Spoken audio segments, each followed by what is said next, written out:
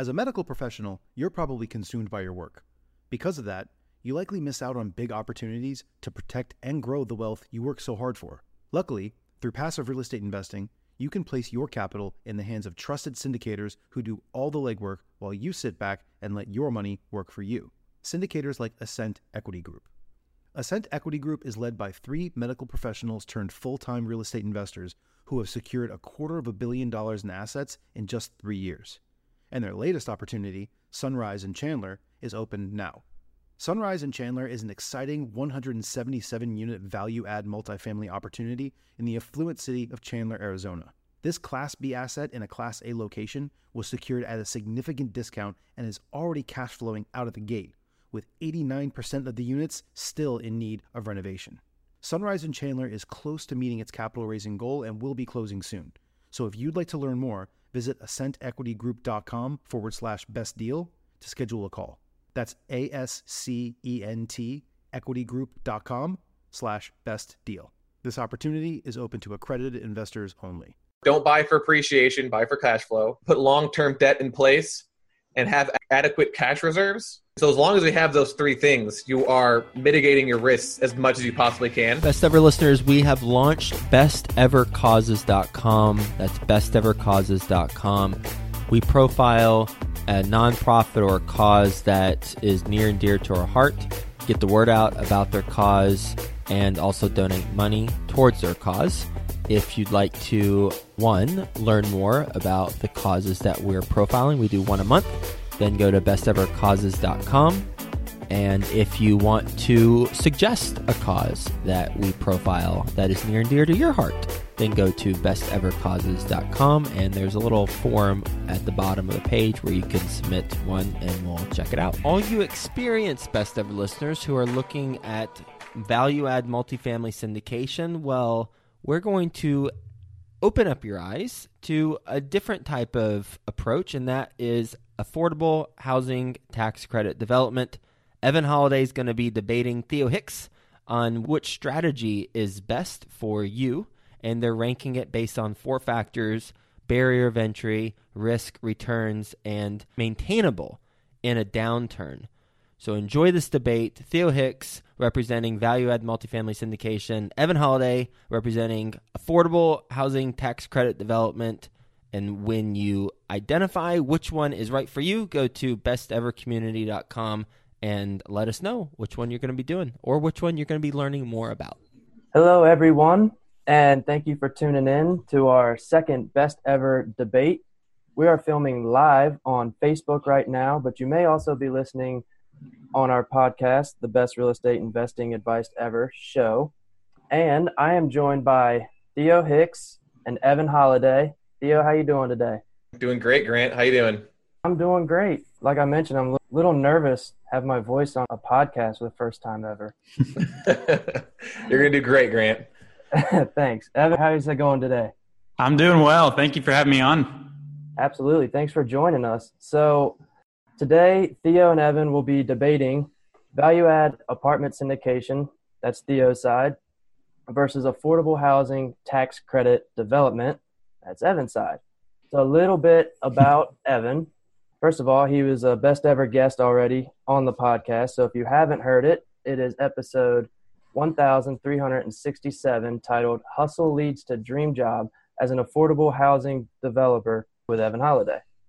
He's a real estate developer and investor.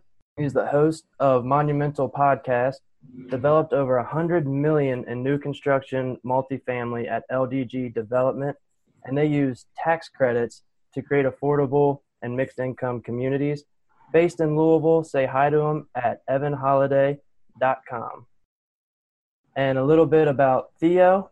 He's a creative project manager and investor, part of a team that has syndicated over $300 million in value-add apartments, co-author of 2 books, The Best Real Estate Investing Advice Ever, Volume 1 and Volume 2, based in Tampa, Florida, and say hi to him on Facebook. So with that, guys, we'll start with Evan. You want to tell us a little bit more about yourself?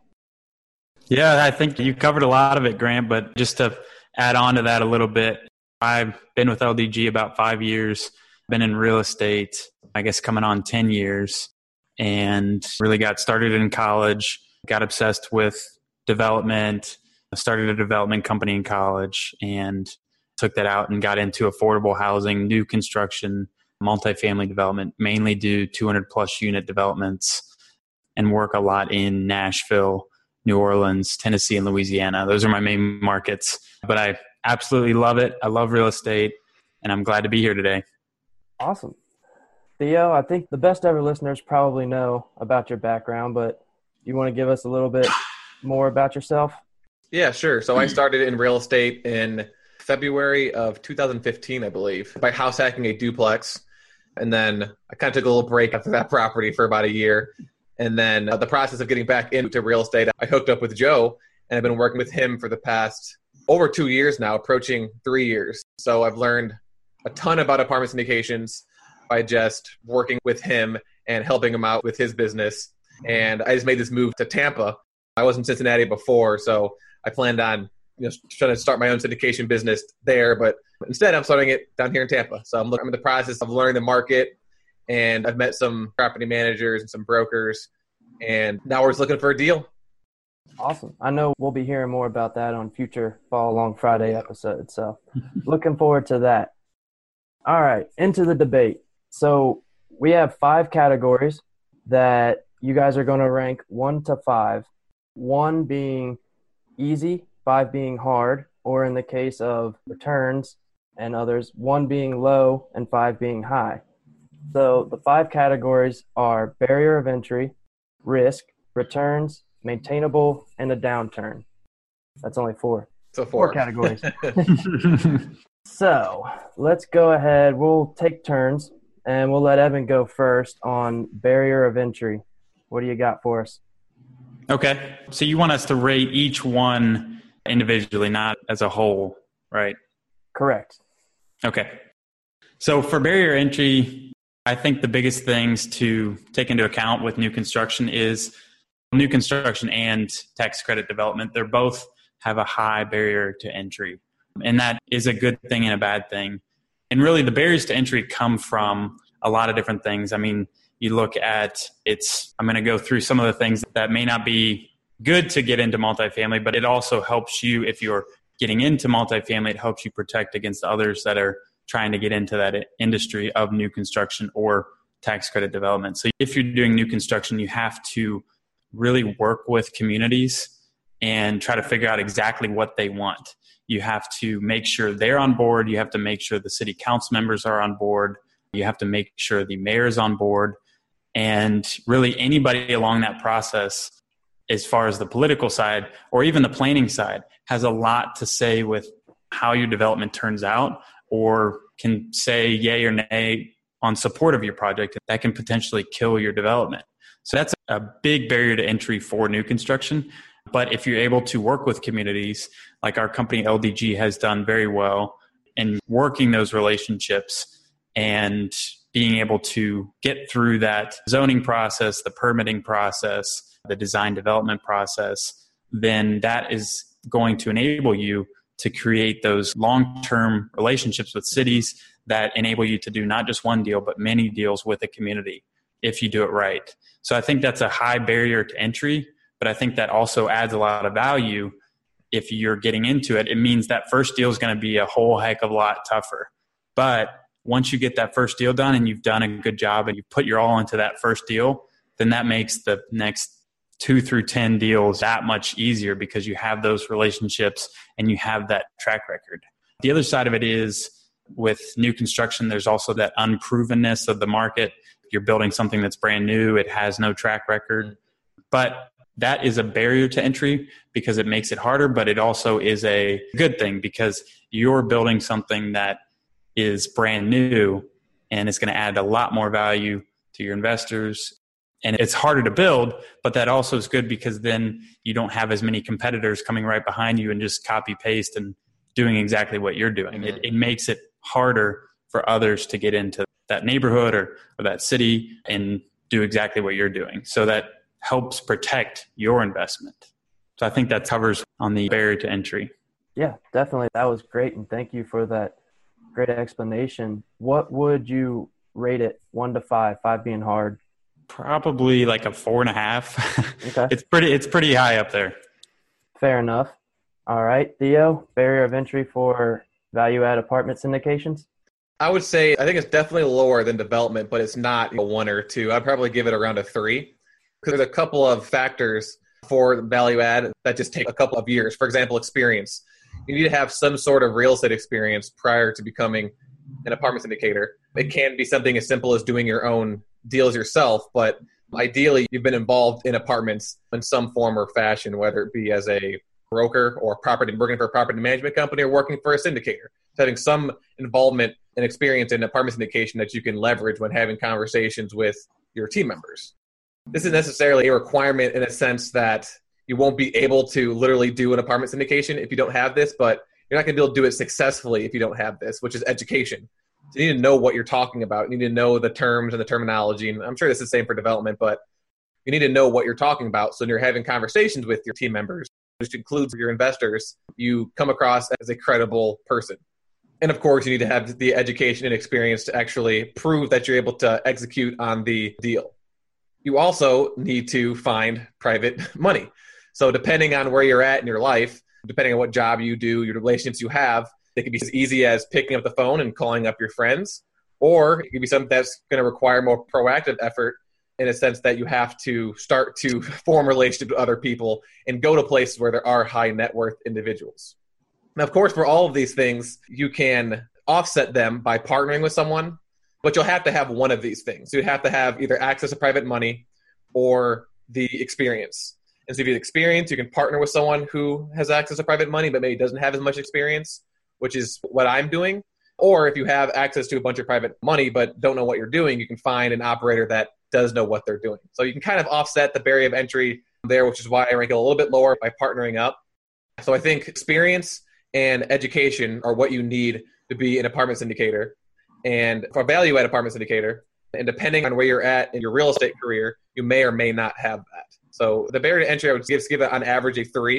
If you have those things, it's going to be a lot easier. But if you don't, it's going to be more difficult, or at least take more time to get those things. Right. Both strategies are pretty similar on the barrier of entry. It's not something for a newbie investor. You at least need a good amount of education or a great team in place that has experience. So clearly, they're pretty similar there. And Theo, we'll go back to you now with risks. How much risk is involved with value-add apartment syndication? Okay, I think the rest of these are pretty variable because it depends on how you buy it, what your business plan is.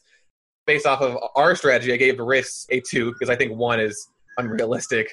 And here's why. And I know we recently recorded a video on this on YouTube talking about the 3 immutable laws of real estate investing. And those are: don't buy for appreciation, buy for cash flow, put long-term debt in place, and have adequate cash reserves. And so as long as we have those 3 things, you are mitigating your risks as much as you possibly can. And when I think of risk, I think of capital preservation. So when I'm ranking this, I'm ranking it how at risk is the investor's capital, not what they're going to make, but just the actual capital they gave me. How at risk is that if they were to invest in a value-add apartment deal? And I can go into more details on those 3, but as long as you have those 3 in place, you're mitigating the risk. For example, if you buy for cash flow and not appreciation, and by any appreciation, maybe natural appreciation of the market just going up, not forced appreciation, which is kind of the key to value add, which is making some sort of improvement to the physical or the operations of the property in order to increase revenue or decrease expenses, which in turn increases the value of the property. That is different than the appreciation I'm talking about. I'm talking about buying a property thinking that, for the past 10 years, rents have gone up 10% every single year, or for the last 10 years, values have gone up 10%. That's going to happen for the next 10 years. After 10 years, my property will be worth this much more. You don't want to do that because, again, if the market does not continue to go up, you're going to be in trouble. For long-term debt, very similar. If you have a business plan that's 5 years, you want to make sure that the debt is set up for 7 years. That might involve doing a refinance after a few years, but always making sure that you aren't forced to refinance, aren't forced to sell your property. Because if you're forced to do anything, it's most likely not for a beneficial reason. And then the adequate cash reserve is pretty self-explanatory. If something comes up and you don't have the money, then you're going to lose the property.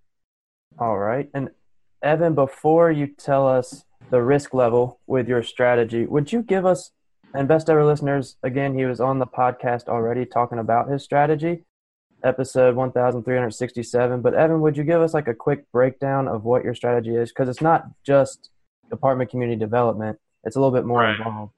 Right. Good point.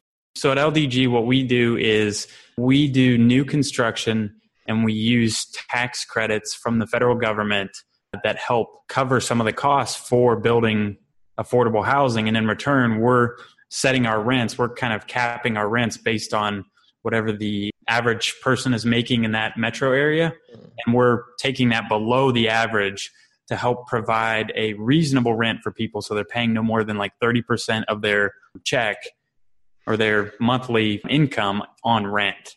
So that gives them a safe, stable, quality place to call home and raise a family, and helps provide housing for all the people that are working in an economy that provide all the services that we use on a day-to-day basis, but they are not reasonably being taken care of on the housing side. Especially nowadays, you're seeing more and more developers or even rehab of existing, and the rents just keep skyrocketing. So these people keep getting pushed further and further out of town and further away from their jobs. So that's becoming a real issue. And it always has been an issue, but now even more so, also because more people are renting. So it's just inevitably driving up rents. So that's the value we add, is we provide affordable housing, but yet the same quality as the market rate housing that's just down the street, but we can provide it at a reasonable rent and help provide a good foundation for families. Perfect. Before you go any further, I've got just two quick follow-up questions pretty fast. Do these tax credits cover the entire cost to build? And then do you guys sell these afterwards, or do you hold on to them? There's two different types of tax credits. There's one that covers 70% of the construction costs. That's very competitive. You have to fit into a tiny little hole to score well to get those credits. We do not go after those credits. We go after the less competitive credits, the credits that are more readily available, but they don't cover nearly as much. They cover only about 30 to 40%. So you have to fill that last 60% with debt. So we leverage up to 50 to 60% of the cost. And then we also fill in the last 10% with either putting in our own fee toward the deal, our own equity, or we get a tax abatement from a city that we can in turn borrow more money against, or we ask for a soft loan payable out of cash flow type thing from the city or the state. Okay, cool. And then as far as owning, we develop and own all of our properties. Tax credit compliance period is 15 years, but our company has made it our strategy to build and hold. So we haven't disposed of any of our properties. Okay. That aligns with the wanting to provide housing for the... Right. And that way we can keep it affordable long-term. Right. That makes sense. Cool. I thought that was necessary so that we could have some context with definitely categories. So knowing that now, what would you say the risk level is for your strategy?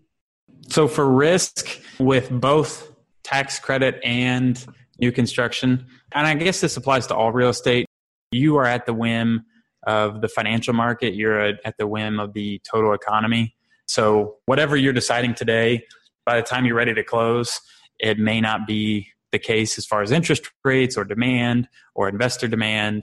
But I think that is really amplified with new construction and tax credit development, because new construction, you're just dealing with a longer lead time. The quickest deal I've ever closed, it took me a year from finding the land to getting the permits to getting the financing to starting construction. It took me a year. That was the quickest I've ever closed a deal. So, rehab, you can close much quicker than that. But new construction, you're dealing with longer time frames. I've closed a deal that took me 3 years to get across the finish line. So that is a big risk. So I put that at 4 because there is a lot of inherent front-end risk with new construction development. You're dealing with timing. 3 years, a lot can change. So that's a big variable that you have to be aware of and be able to mitigate. And one of the ways to mitigate that is by having deal flow, having that pipeline of working on 10 deals at once to close 2 to 4 deals a year type thing. So that front-end risk, you're putting money on the line. You're putting money on the line for design development, for permitting, for reports. So that's all big risk that you're putting up front.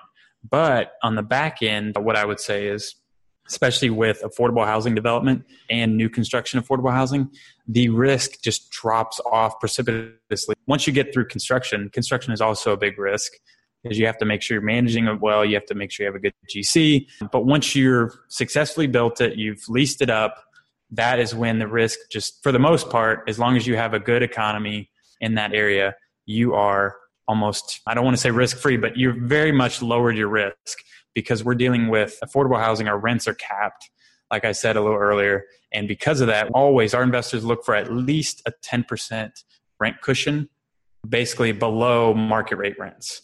And sometimes those rents, like cities where rents are skyrocketing, market rate rents are just out of control, Nashville being one of them, we have like a 50 to 100% rent cushion.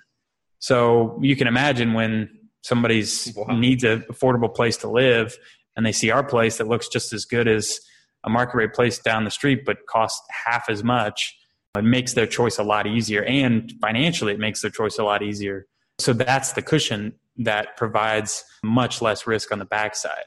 Because we're always, at least right now, the last 5 years, we've been close to 100% on all of our properties with wait lists.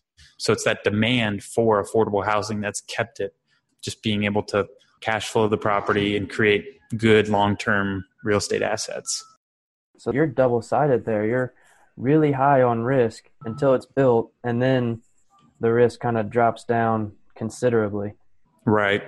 Okay. Well, I don't imagine that anyone could move into these buildings, right? Like, cause like, for example, if you're saying that, Nashville, your rents are 50 to 100% lower than the regular rents, and everyone that's renting in those places that look the exact same, that are paying way more, they can't just come to your place, right? Only a certain type of person can move in. Right. So they're income limited, basically. Okay. You have to make an income that is low enough that you need that type of housing. So it's not just open to anybody. It's open to people that are policemen, firemen, entry-level jobs, some sort of support role, paralegal, whatnot, people that are working but are coming in at that entry-level job that need housing but don't have the ability to pay $1,800, $2,000 a month. Mm-hmm. And don't need all the car wash. Yeah, exactly. Don't need the amenities. Yeah. All right, Theo, what do you got for us with, you already did risk. Let's go back to Evan now. Evan, how are the returns with the mixed income, affordable housing, tax credit development? The returns, just in general, I would say it's vastly different the way we look at returns for a development. We don't have a sharing of cash flow with our investors. It's very different because, and I guess I'll give my number first. I'd say returns, I'd probably put it at about probably a 4. Seems to be my number today. So the returns for affordable housing development, at least the way that we're doing it now at LDG, is we've been able to build out our own units. So we act as our own GC. So for the return side, we're able to be able to make that general contractor profit. We take that risk, but we make that profit. And over the years, we've been able to repeat.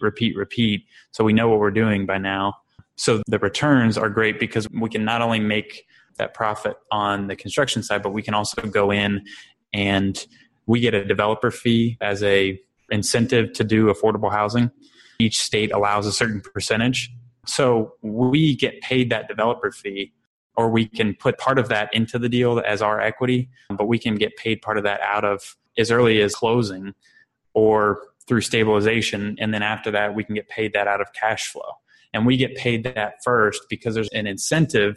The IRS tax code for tax credit development put an incentive in there to make sure that's paid off by year 15. So our investors, they're positively motivated to push us to make sure we get that paid in time, or else we have to pay that back ourselves. It's a big tax event. It's not a good thing. So we get paid first cash flow, and then really the investors just want, one, the tax credits, which we get from the federal government who gives it to the states. So they just want the tax credits. We get the cash flow, and the back end at year 15, we'll get the investor out. We'll buy them out for a much smaller fee than you would a typical market rate development. So we'll buy them out, and then we can have that asset just producing regular cash flow. And we get the cash flow of the 15 years because of the developer fee. So we look at it differently where we're getting a majority of the cash flow. The cash flow typically won't be as high as a market rate development, but we're able to get that front-end construction, and then we also are able to get the developer fee and the cash flow and not really have to share that as much as you would on a typical market rate development. Right. And when you get most of the cash flow, it's okay if the cash flow is a little lower, you're getting a bigger chunk of it. Exactly. Theo, let's go to you. First, do you have any questions for Evan on the returns? I don't think so. He did a really good job explaining the returns. It's hard to say like an actual number as a percentage because you're not really putting your own money in there, so it's technically infinite. But no, I figure that the apartment syndication is an acquisition fee that you get paid at closing, so that sounds like it's kind of what that developer's fee is. Right. And then I think the biggest advantage for you is that after 15 years, the whole thing is yours. Like you have all of it. You know? Right. Yeah. We pay some smaller fee, but yeah, it's much easier to take full ownership of the development in affordable. So for my end for returns, and 5 is like high returns, 1 is low. I put it a 3 right below the developer. I wouldn't say that the returns are higher, assuming that you're actually completing the deal. I think it is interesting that it takes a lot longer to do a development deal. And as you said, there's more risk during that time period. Usually for an apartment syndication, you close within 60 to 90 days after you've put the deal under contract. And so, yeah, sure, things could potentially go wrong during that time period, but it's not as likely. Something that's different between the business model that you implement and then the value-add business model is that for yours is more like literally a long-term hold. Like you're holding on to these suckers for at least 15 years. Whereas our business plans are 5-year holds, as you usually project. So the drawback that you could say would be that you're not necessarily having that consistent cash flow. You have to continually to do deals. But the positive is you can scale it way faster. Joe's exploded in the past 3 years because of how quickly you can do these deals once you start having access to private capital. So from a return perspective, why I say a 3 and not a 4 is because, as Evan said, he gets access to all that cash flow. Whereas on our end, we have to give the majority of that cash flow to the passive investors. From an actual return perspective for passive investors, it's great because they're just giving us the money, and then each month they get a preferred return. And then at the end of a year, any cash flow above that return will get distributed. Then, of course, there's the forced appreciation that we do. So what's good is that if you buy the deal right, you can cash flow from day one. So you don't have to wait to pay your investors until all your renovations are completed. So I think that's a huge plus that from day one, once you identify a deal, 90 days later, the deal closes. And then within the first 2 months, generally, they'll get their first check. It's also the potential for a refinance so they can get a portion of their equity back within the first couple of years. Because again, since we're forcing appreciation, we're gaining all that equity that we have. And that's something that you can pull out and refinance into a new loan, especially in kind of combination with that law number 2, long-term debt. You've got a 5-year business plan and you've only got a 5-year loan. You're probably going to want to do some sort of refinance year 2 or 3 so that a new 5-year loan that pushes you out to 8 years. That way, if the market is not where it needs to be at 5 years, you can wait. You're not forced to sell it or refinance at that point.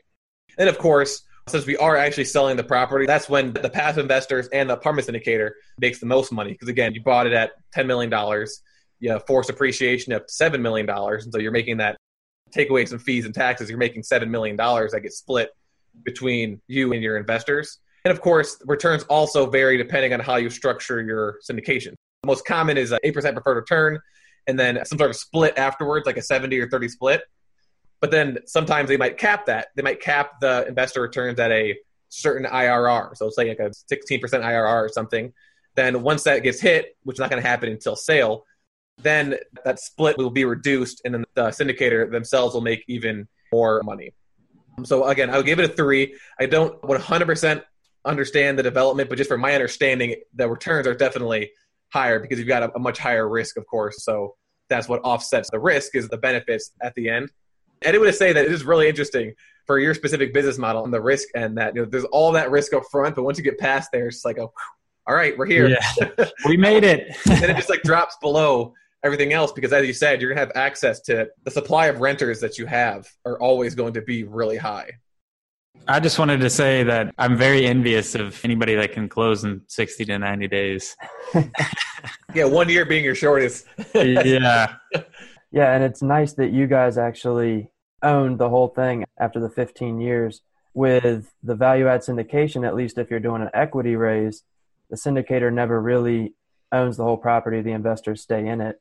Of course, you can do a debt raise, but I think the equity raise is the more popular for obvious reasons. Right. I wanted to ask Theo, if you said you're mainly targeting like a 5-year hold, add value, and then after year 5, either refinance or flip. Are you guys looking at holding on to or buying out any of your investors on any of your deals? No. The investors stay in the entire time. That's kind of like one of the selling points for them, is that they're in the whole time. I mean, that's what Grant was saying. There's like the equity versus debt. So if you equity, then you're raising money and then you're paying them a preferred return, like a bank. In that case, if you refinance, you can give them all their money back and maybe like a 12% profit on top of that. And then, yeah, you own the entire deal. Some syndicators do that, but we do the equity, which means that the investors stay in the whole time. The only time any sort of buyout would maybe happen is if investor needs to get out for some reason. Yeah. But it wouldn't be something that we would come to them and offer it or force them to do it or something. Right. Yeah, I think the 5-year model seems to be the point of very good returns, but it can definitely add more. You're constantly having to go out and find the next deal. Exactly. Which is same in any real estate. It's same in new construction. We're constantly having to fill our pipeline so we can start with 10 to close 2. But yeah, it's just interesting to hear the other side of it. My personal strategy is to syndicate until I have enough money where I can passively invest in syndications. That way I'm kind of reducing my time commitment. I still have to analyze deals and I still have to actually do some work, but it's obviously going to be drastically reduced. Right. Cool. So let's move on to how maintainable it is in a downturn. And we are back to Theo again. So 1 being very maintainable in a downturn, 5 being not very maintainable in a downturn. What you got? So I got ahead of myself, and I addressed this when I was talking about those 3 laws. And again, this is one of those things that it's highly dependent on your business plan. It's highly dependent on how you buy the property and how you set up your business plan. I said the 3 laws are buy for cash flow, long-term debt, have adequate reserves. If you ignore those when you buy the property, then it's not going to be maintainable at all during a downturn. If you buy for appreciation, of course, the downturn is the reverse of that, and so you're not going to get your depreciation. So then if you're not cash flowing when you buy it, then how are you going to make money on the deal? If you don't have long-term debt, if you put some sort of short-term 2-year bridge loan that doesn't have the option to buy another year or 2, and then the market takes a dip at year 1.5, then you're in trouble because you either have to sell the property at a loss.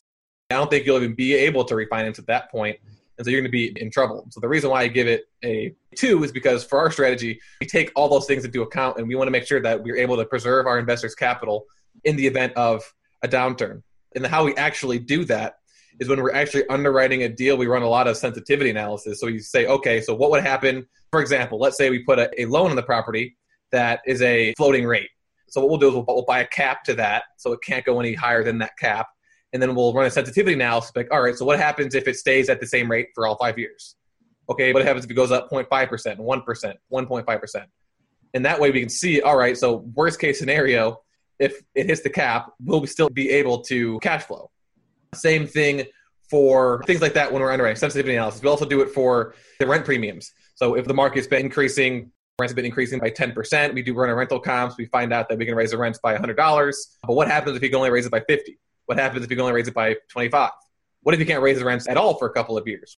Will it still actually cash flow? So those are the types of things that we actually do to, because I mean, you can just say these are the 3 laws, but what we actually do to make sure that it's going to be maintainable in the downturn is on that front end, making sure that we're underwriting the deal properly and that we have the proper debt in place. And then again, the cash reserve is kind of self-explanatory. It's making sure that you're raising additional money or getting additional money from a loan to cover any unexpected maintenance issues like 10 boilers going out at once.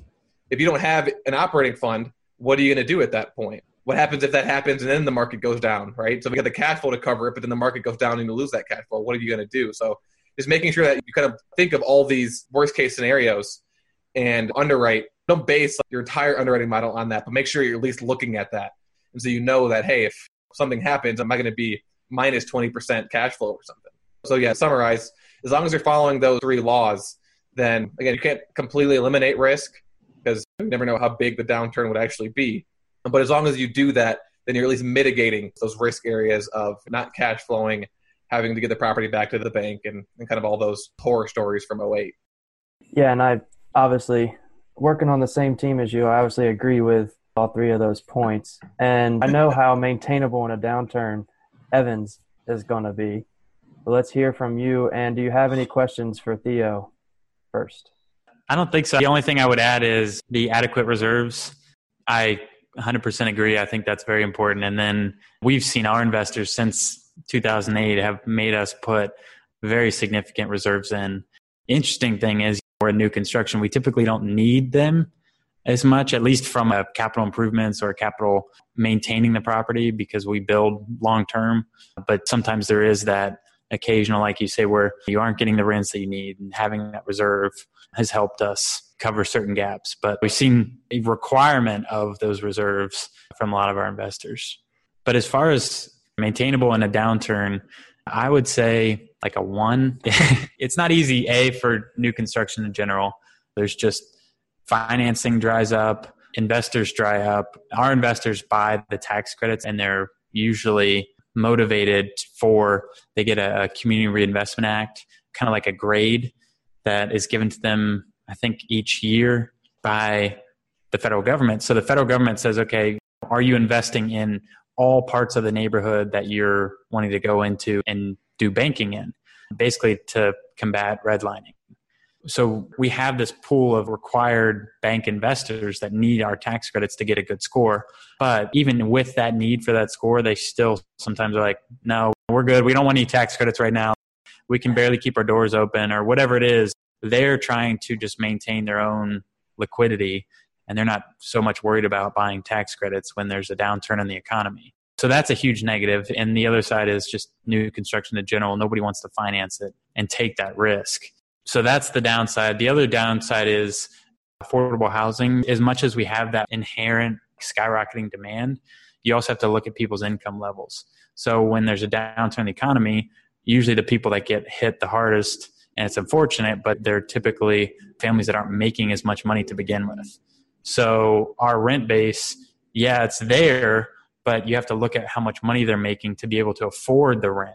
So if they've gone from being able to pay our rent previously to losing a job or going down to part-time, and now they're below what we can qualify as a qualified resident because they're making too little income and they can't pay the full rent. So it's a double-edged sword where you would think there's always demand for affordable housing, which is completely true, but it's just at what rent levels, what income levels are you targeting? So there's always that inherent demand for affordable housing, and that's where you can get in those downturns if you can get the cities or the states to financially step up and say this issue is a big enough problem for our city. And even with the downturn in the economy, we're going to help fill the gap that was taken away from your investors not putting in as much money, or your construction lending not putting in as much money. We'll help fill that gap. So I'd say it's infinitely harder. Yeah, it can be done though, but it's just that much harder. And just to clarify, you said a 1. I think at 5. I think we just might have been backwards on our scale. Yeah, a 5, definitely. There's something, I guess, that could mitigate risk slightly, and that's by what you're doing, which is investing in those markets that have that huge 50 to 100% cushion. Because I can imagine what would happen is that you've got your cap in affordable housing here, and if your competition is only 10% higher and the rents drop by 10%, right, then you're in big trouble. But if their rents are 100% higher and it drops 50%, then the demand is going to be still a little bit stronger. But I do understand what you mean by the fact that when there is a downturn, people that would live at your property would see the reduction or be affected most by the downturn. Right. But something else I wanted to quickly mention about mine that I don't think I said, because I didn't say specifically what you do with Theo wins debates. So no, something I just forgot is that if a downturn happens and you're doing a value add deal, as long as you follow those 3 rules, you just keep the property. You don't do anything. You just keep the property. You're going to cash flow. You don't have to refinance. You don't have to sell. So the reason I brought this up is I'd imagine for you, for the deals that you actually have that are already finished, the risk is a lot lower for the deals that you're actually working on at the moment, like whether in the middle of construction or in the middle of that upfront front-end due diligence aspect. So that's all I would agree to an extent, but I think you kind of hit it on the head is if there's not enough cushion between us and market rate and the market rate drops low enough, we've had to, like in 2008, lower our rents because we're having to compete directly with market rate product, and we typically can't win against directly with market rate. So we have to inevitably lower our rents. All right, cool. I actually have a surprise question. Dun, dun, dun.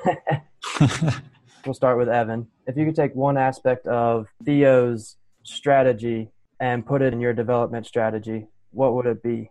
closing in 60 to 90 days. Yeah. Yeah, I had a feeling that was going to be. No, honestly, that's a big part of it is I think doing affordable housing, new construction has taught me a valuable lesson, and that is patience. But the flip side of it is I want to do more deals. I want to be involved in more development, but it's harder to get that in new construction. So that's one thing I would want is an ability to close more quickly and create a bigger, more actionable development pipeline. Okay. Theo, what about you? What would you steal from the development aspect? I'd probably say that Evan's ability to own the property outright. Again, there's ways to do it in apartment syndication, but it's inherent in your strategy that you own it outright. And then you get all the cash flow too. Mm-hmm. Right. Yep.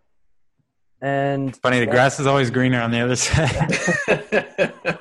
some aspects anyway. I'd totally be interested in doing development in the future at some point. It'd be cool just to do it, to see what it's like. But but not now. Another thing I didn't touch on is just I guess you could call it the ego side of it. Is like, it's really cool to just see something come out of the ground where nothing existed before.